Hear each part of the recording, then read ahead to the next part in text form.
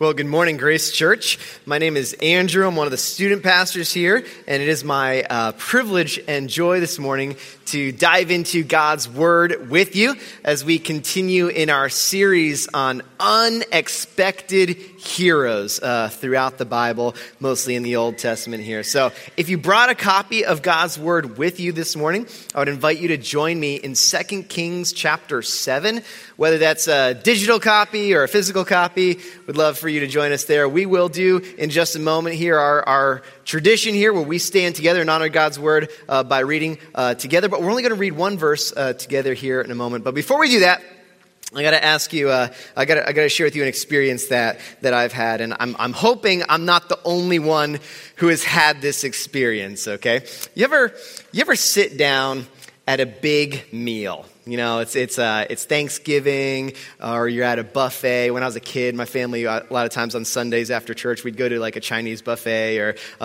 Old Country buffet, wherever. We'd sit down, and there's a big meal, and you're loving it. You're eating, and it's everything that you want, you know, in your lunch, everything you want in your dinner. It's making your mouth happy. It's making your belly happy. Everything's going great.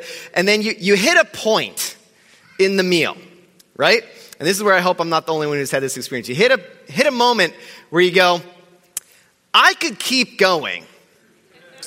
Right? Okay, thank you. The laughter is letting me know I'm not the only one, okay, right? I could keep going, but I probably shouldn't, right?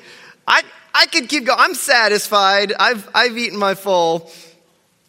But I could keep going too, right? Like that's a choice. And I know, man, I gotta have some discipline here. I gotta be wise with my body and all that, but it's so good, right? Like, and you're in that moment where you got to make a decision about whether, because this happened to me recently. I was out with my community group, the guys from my community group. Our community group is awesome. We do every couple months. All the guys, the adult guys from our group, will get together. We'll do something. Yesterday we went and played paintball together for a couple hours. It was great. Shot each other for 2 hours. It was great. And I've got the bruise to prove it. Wherever you are, Bryce, out there, thank you for that. I appreciate that. But we do this together. If you don't have a community group, you need to join a community group so you can have experiences like this too. But we went out to eat together at Terra, Brazil. Okay, and a couple of you I see, yeah, it's amazing. If you've never been there, you gotta try it out. Sometimes save up your dollars, okay, because it's a little pricey. But you go out on it's over by Valley Mall. I never know whether to call that like Clive, Urbandale, that side of town over there. You go and it's a Brazilian steakhouse.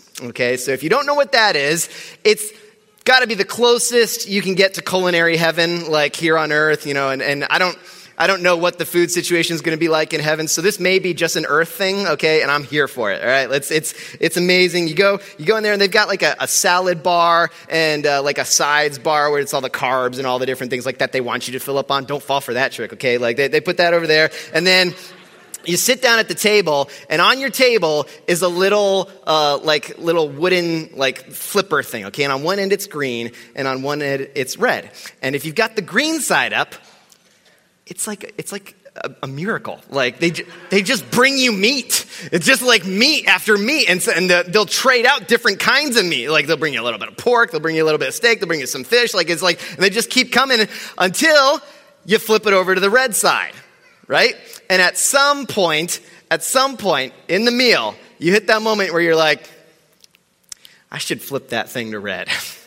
like I've hit the moment where I could keep going, but I'm going to regret it if I do, right? Like I will hate myself if I keep eating the way I'm eating right now. And they just keep coming, and just about the time you're slowing down, so you're like starting to get a pile up of extra meat on the side, and you're like, but if you're like me, that's like I'm admitting defeat when I flip over to the red side, right? Like that's like, no, I want this restaurant to lose money on me, right? Like I'm going to get my money's worth of this place. And it's like, we have that moment, and I'm thankful that I'm not the only one apparently from the audience reaction I'm getting that. We have that moment where we got to go, I could stop. I probably should stop, or I could keep going, right? Like, but I know I'll probably regret it if I do.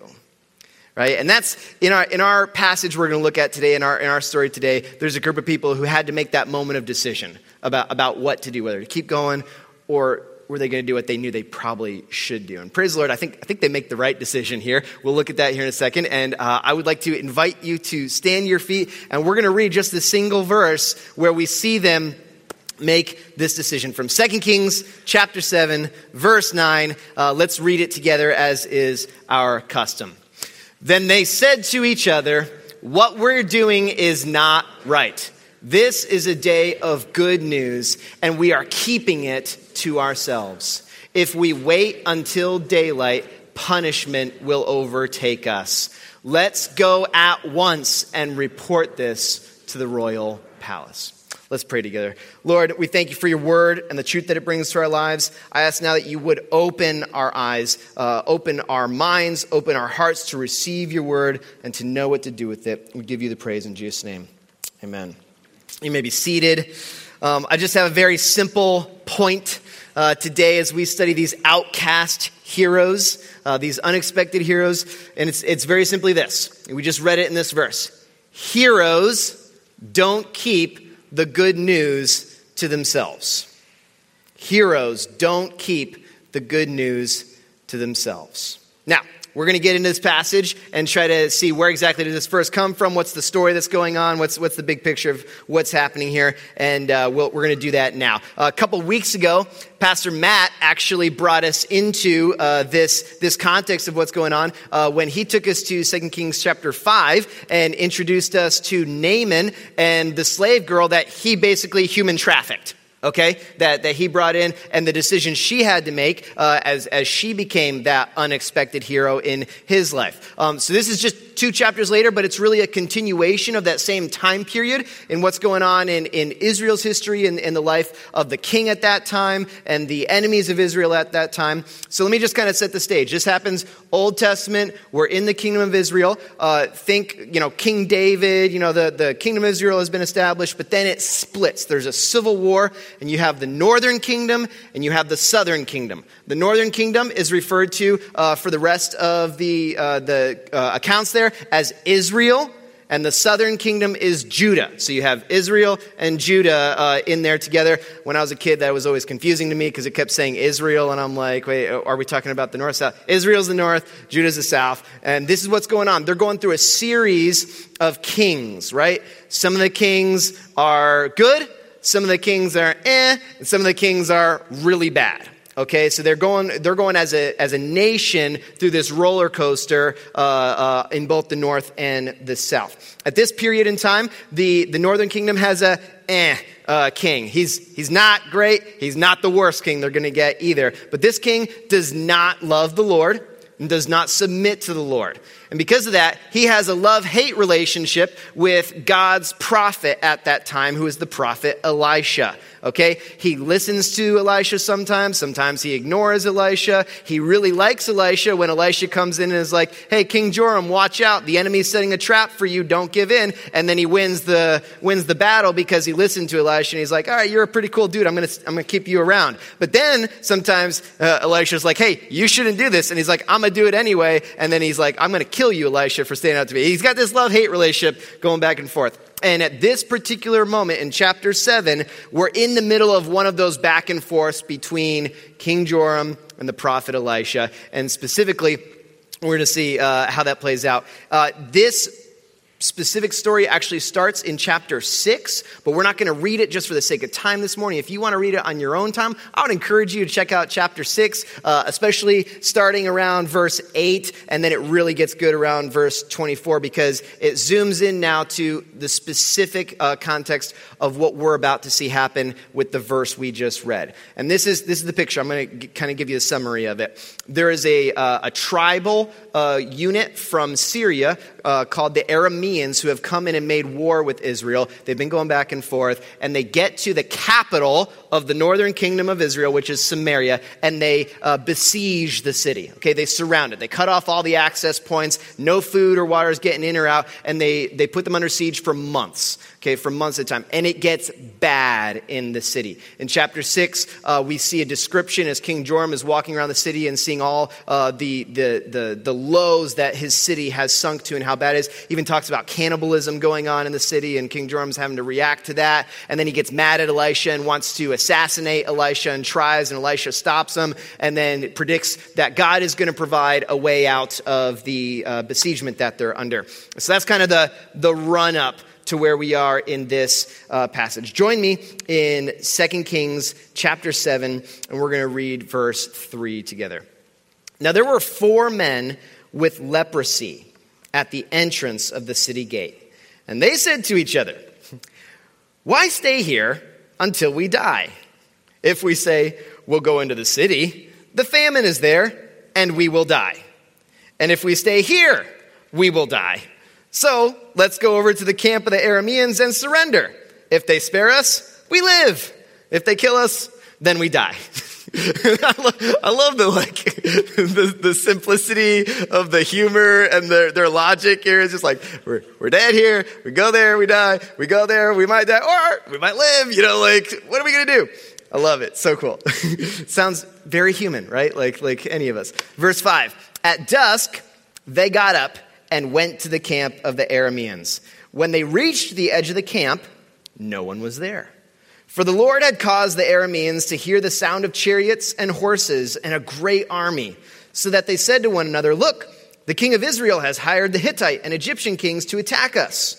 So they got up and fled in the dusk and abandoned their tents and their horses and donkeys. They left the camp as it was and ran for their lives. Wow, that's so cool.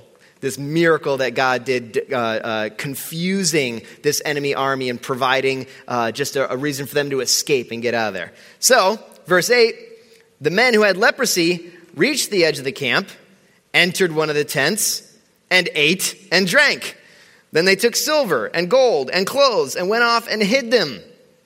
And they returned and entered another tent and took some things from it and hid them also. So the lepers, we're dead, or we could go, maybe we'll live. They go in, they find this amazing miracle has happened. What do? The same thing we would all do. They eat and drink, and then they start stuffing, all the stuff they can. They're hiding it. Verse 9, then they said to each other, "What we're doing is not right.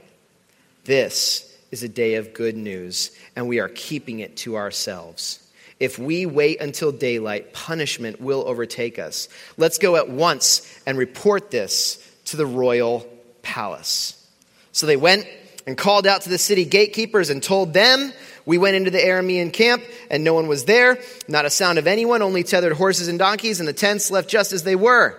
And the gatekeepers shouted the news, and it was reported within the palace. Ladies and gentlemen, these are your unexpected heroes today. A bunch of outcasts, the lepers, who found something that God has done, enjoyed it, and then when their conscience got the better of them, they said, "We need to go tell people what God has done." Let's look at it a little bit more closely. Let's make some observations about these lepers as we work through, and then we'll talk about how it can apply to our lives today. First of all, the lepers understood and recognized that they were in a desperate state. Okay, if we zoom out, we talked about where Israel is. They're under a bad king. They're being invaded by outsiders. You zoom into their capital city is now being besieged. The city is bad. There's cannibalism going on. Everyone's desperate. There's nothing to eat. And then think about the lepers themselves. Again, Pastor Matt introduced us to leprosy when he talked about Naaman a couple of weeks ago. If you didn't see that message, you got to go find it on YouTube. It's there, or on our church website. You'll find it. It's great. But leprosy is just like an umbrella term for any type of contagious skin disease that was going on in that culture at that time. It was often very debilitating, disfiguring, dismemberment was a part of it, and ultimately death. And it was highly contagious. So what they would do based on the Mosaic law and their cultural traditions is they would literally cast lepers out of the city. And they would gather in a leper colony or some type of a situation where they lived outside the city, and they would be beggars. Now, sometimes they would still have family that lived inside the city or in the area that cared about them, so they would ship food and clothing and stuff like that out to the lepers, but they couldn't go in because they'd be unclean and all that. So who do you think is the first group of people to get hit hard when starvation hits the city? right? Who's no longer getting the gift packages with food in it and everything? Yeah, no. They have been outcasts out of the society. They are probably more hungry and more desperate than everyone inside the city who are eating each other, right? This is their state that they're in, and they recognize it. And I love it. Again, just that clear sense of like, dead here, dead there, dead there. Well, we'll try the one thing, right? And they use simple logic to come to a simple conclusion. We have to do what no one would expect us to do. We should go to the enemy. Right? We need to take action to get out of the situation we're in, and maybe just by some miracle, we'll end up surviving this thing. Right? So they do it. And that's a good tip. If you ever find yourself in a desperate situation, just use logic. Okay, it's just, we're dead here, dead there. Do the one thing that's left, okay? At the end of the day, you never know what'll happen, all right? Worst case, you're just in more of trouble that you're already in, right? So they use simple logic, make an unpredictable conclusion, they go to the enemy. So, because they recognize their desperate state, that leads them, the lepers, enjoy and discover the spoils of God's miracle. So their desperate state flips, and now they're enjoying the spoils of what God has done. They get in there. They're the first ones to find the miracle. The editor and writer of 2 Kings gives us a little aside here to explain what happened during the night. The enemy army is in their tents, and they hear the sound of horses and a great army attacking from both the north and the south. That's the Hittites and the Egyptians. This was actually something kind of common in that day. Kings would hire other kings, almost like mercenaries, to come in and help them out and join them in battles and stuff like that. So they jumped to the conclusion, this city that we've been besieging for the last couple of months must have finally got their reinforcements here. They must be coming from the north and coming from the south. The only thing for us to do is scoot, and we got to go to east, right? So they leave. They run out. And it's all God. God has just brought this sound upon them. And I love that the editor gave us this revelation of how God did this to scare off this invading army. So they run out. And what do the lepers do? They do exactly what you or I would do. They enjoy what they find. Right? They fill their bellies. They're starving. They're probably on the brink of death. Like, it makes total sense they would do that. And then they fill their pockets, right? They start grabbing gold and silver and clothes and all these things. And they're holding up. They go, they hide it somewhere. And then they come back for a second trip, right? And they're doing more. They're getting as much as they can, and they're probably just beside themselves in joy because they didn't know what they were going to find when they got there. Then they were like, "Did you see anyone? There weren't any guards. There weren't any what's going on here? Let's eat!" Right? Like this is great. This is a wonderful, joyful moment in their life, and it's only on their second trip of loading up of goods that they start to think about what they're doing. Right? This is that moment where they hit where they're like, I could keep going, or maybe there's something else I should be doing right now. And they go from enjoying the spoils of God's miracle to recognizing and realizing their selfish agenda that they are on. And they do it in 4 statements, okay? There's 4 lepers, it tells us. There's 4 statements. I like to think that this is like they're sitting there, and they're all like, oh man, my belly doesn't feel good. It's so full of food, and I can't carry another pile of gold anywhere. Like they're just like kind of out of breath. And then one guy sitting over there goes, you know what, guys? I feel like what we're doing ain't right. Right? The words here say exactly what we're doing is not right. This is an admission of moral guilt. He doesn't say, I don't think we should be doing this. He says, I think what we're doing is wrong. We're doing the wrong thing right now. And then I like to think another guy on the other side of the tent chirps up and goes, this is a day of good news, and we're keeping it to ourselves. So that's a specific acknowledgement of the thing that they're doing that's wrong. So first they admit we're in the wrong, but then they name the thing that they're doing that is wrong. They're specific about it. We're keeping this to ourselves. It's that selfish agenda. And then I like to think another guy on the other side of the tent goes, and if we wait until daylight, punishment will overtake us. right? And we don't know exactly what they're thinking there. We don't know if they're thinking like divine punishment, like God is going to strike them down, or are they worried that the city is going to notice the empty camp and then the city is going to punish them, like the police are going to come and execute them or something like that because they should have returned, this news to the city or what? I don't know. We don't know exactly what they're thinking, if they're thinking like a divine thing or a human thing. But the point is, they're like, we're going to regret this if we don't do the right thing. So they consider the potential consequences and punishments for their actions. Like, we're doing the wrong thing. This is the thing that we're doing that's wrong. There might be consequences if we keep doing it, right? So what do? They say, all right, guys, let's pack it up. Let's hide it all away. Nobody tell anybody where you got the goods from. And over the next couple months, we'll slowly, spend it here and there. And no one will be wiser, right? The sun will come up. The city will be able to look out over their walls and they'll see the empty camp. The city will be saved. Everything will be good. We'll be richer and no one will be the wiser. Right? Is that what they say? No, because they've already said the thing that we're doing that's wrong is that we're keeping this to ourselves. That's the thing that's wrong. What's wrong is not getting the riches. What's wrong is not filling the bellies. What's wrong is keeping it to themselves. That's the thing that's wrong. So they make a decision. They say, let us go at once to the palace and tell the good news of what has happened here. So they make a specific plan and then they act on it. And guys, in this simple verse, these 4 statements, I think we actually get like a little side sermon here, okay? They get a little side sermon here. This is free. God just threw this in extra in the text. This is a really good way to handle when we recognize guilt in our own life. Okay, when we recognize that we're doing something wrong that we shouldn't be doing. 4 simple steps. First, acknowledge that what you're doing is wrong. Name the things specifically that you're doing wrong. And then consider what the potential consequences and repercussions are to your actions. Make a plan and do something to make it right. Right? When you can just be that simple about it. I know what I'm doing is wrong. This is what I'm doing that's wrong. If I don't fix it, this is what's going to happen. I'm going to fix it. I'm going to make it right. That's a really good way to handle when you start feeling guilty or when you realize that you're in the wrong about something. And that's just free. That's like extra thrown in here in the text. God's pretty cool like that, how he just adds things in when he knows we need them.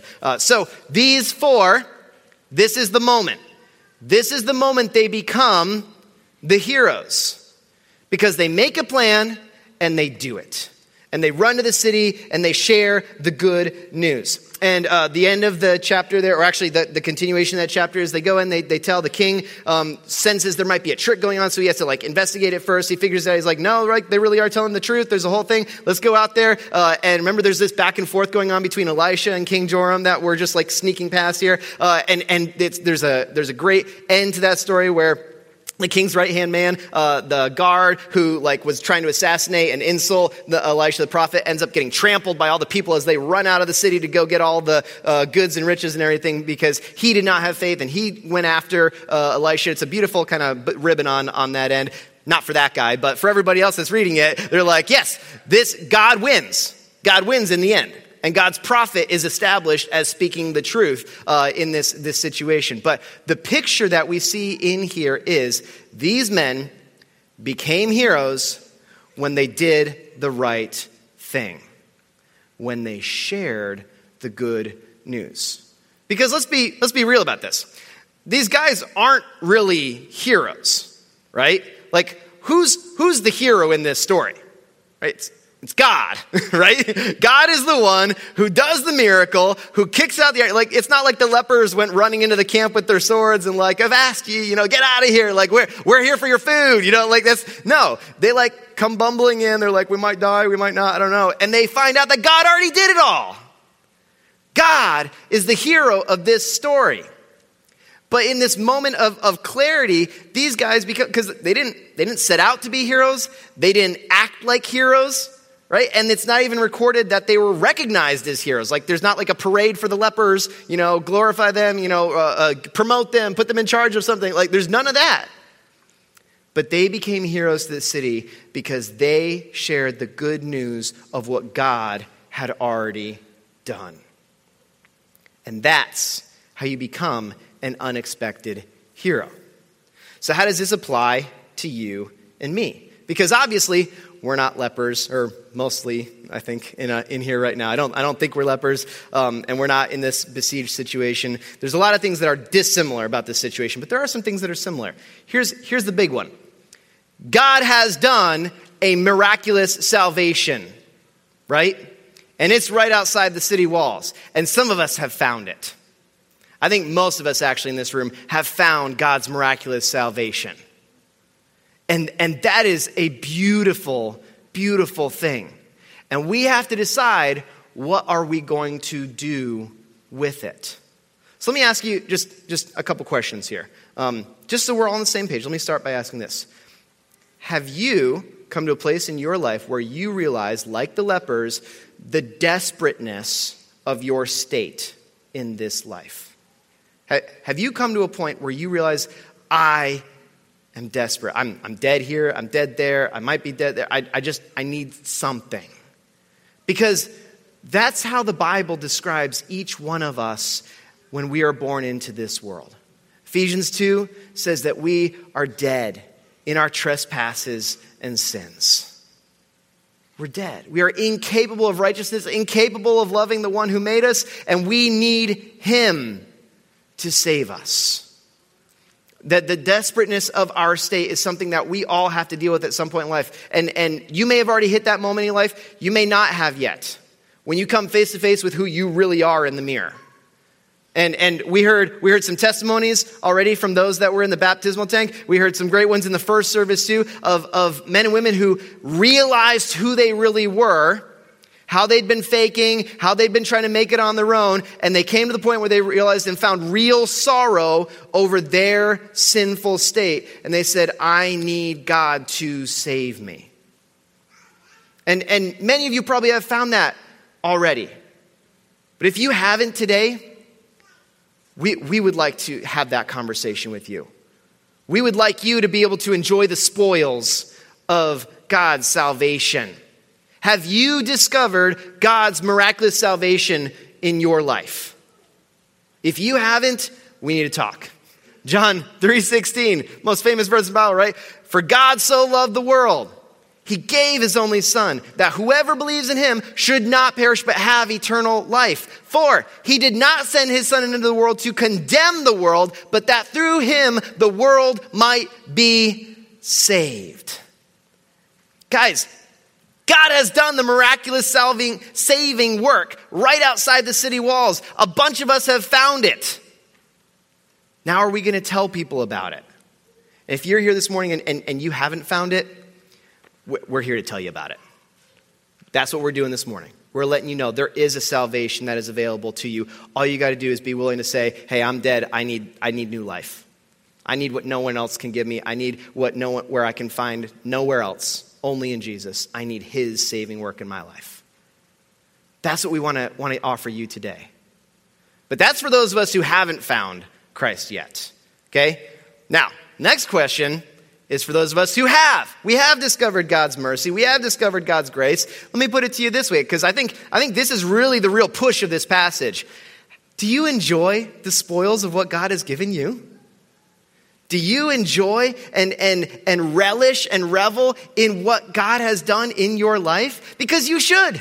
You should jump in and when you see the pot of food right there, eat up.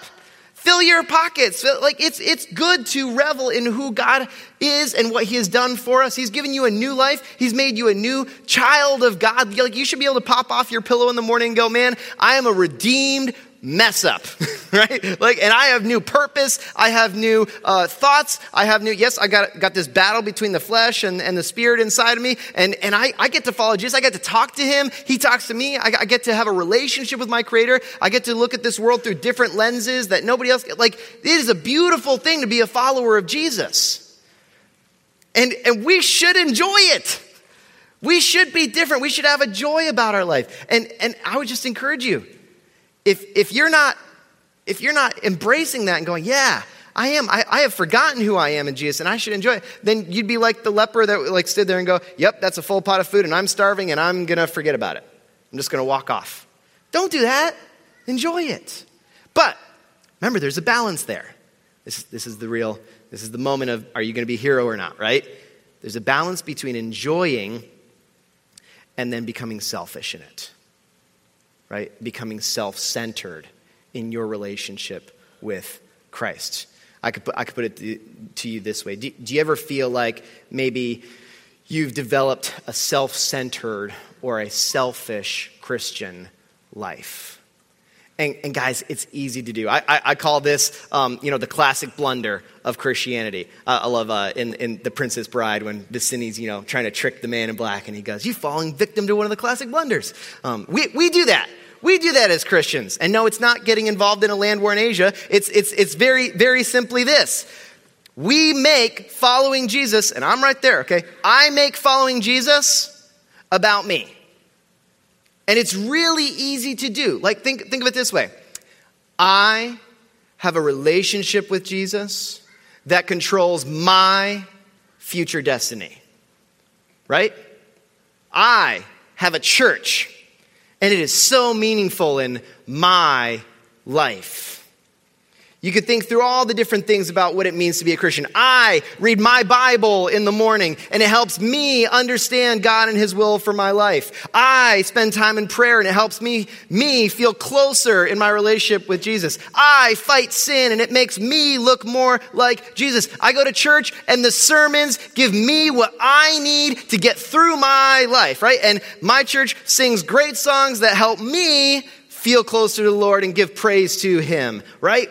What's the emphasis? It's all me, my, right? I've got little kids. The me monster is real, right? And it sneaks into our faith until it gets to the point where we go, I woke up this morning. I'm so thankful that the Lord loves me, and I'm just going to try to make it through my day and avoid sin, try to look like Jesus, and try to provide for my family and make sure my kids know about God. And then I'm going to try to relax in the evening because I know at some point all this goes away, my life will be done, and then I get to go to be with my Creator and receive my eternal reward.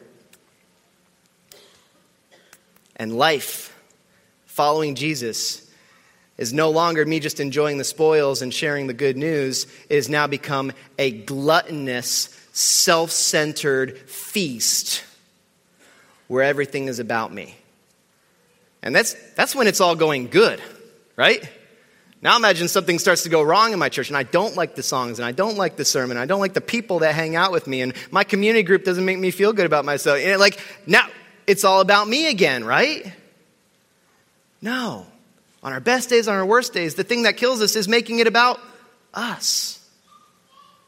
Be a hero and make it about others. Does your faith serve you, or does your faith empower you to go serve others and share the good news? That's my final question. What's your plan to share the good news of what God has done in your life? What's your plan? The lepers made a plan. They said, let us go at once to the palace and tell the good news. They made a plan, and they did the plan, right? You plan, you work, your plan. Do it.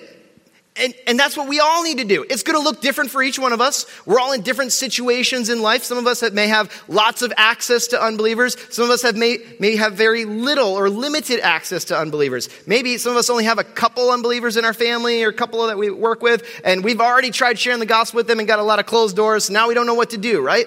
You got to make a plan. Serve through the things that your church has got going on. Start new ministries. Find a new pool of people to go after. Figure out what is it going to take for you to share the good news of all this miraculous saving thing that God has done in your life and offers to the life of everyone else, because we're sitting there, gluttony, feast. Over there's a city of people starving to death. And we got to go, am I going to keep going? Because I could. Or am I going to pause? Am I going to go tell other people about the food that I found?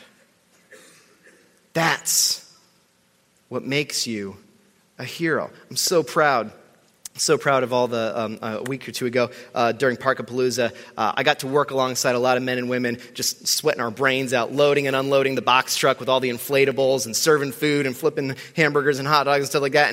And So many people working so hard to put these events on because we were trying to share the gospel. And not every single person at that event actually got to have a gospel conversation with someone, but everyone that was there contributed into putting on this event and this activity to share the gospel with people, and the gospel was shared multiple times in multiple ways. And we've seen families come into our church. We had salvations at the event, and people figured out a plan. Their plan was, I'm going to volunteer. That was their plan. If you're like, I don't know where to start, I don't know how to make a plan, just volunteer. Show up for stuff. Yeah, I mean, we do a lot of things here year-round, Sunday mornings, Sunday nights, Wednesday nights, and then we do a lot of things that are like one-time opportunities and activities. And yes, we need volunteers in order for those things to happen. But much more importantly than we need volunteers, you need opportunities to share the gospel. Right? When you're signing up for something, it shouldn't be, Pastor Andrew twisted my arm, made me feel guilty about it, so I guess I'll sign up and serve for that thing for a week or for a day or whatever. No. We don't want that. We want, hey, I want to share the gospel. I want to help people grow in their relationship with Jesus. How can I do it? And we go, I've got just the spot for you. It's going to be in this area at this time, and we're going to go. Great. That's the dream, okay? That's the dream. And it's so cool. We're going to see that happen tonight with Kid Venture. So many people that have come out and volunteered their time because they're sharing the gospel with kids, not just their own kids, but other kids. It's a beautiful thing. Make a plan. Make a plan for yourself and then do it. Because that will make you an outcast hero, someone who's a mess up, someone who's not perfect, someone who probably is a little stinky to be around sometimes, right? But you're doing the good work. You're sharing the good news. Be a hero. Let's be those kind of people. Let's be those kind of people. Let's pray. Lord, God, just I thank you for your word and the truth that it brings to our lives. I thank you for this story, this beautiful picture of these four guys who were not heroes, didn't act like heroes, but were heroes because you used them to make your power and your salvation known. God, we give you the praise for them and ask that you would help us to be those kind of people too. We give you the praise, the honor, and the glory for all these things in Jesus' name. Amen.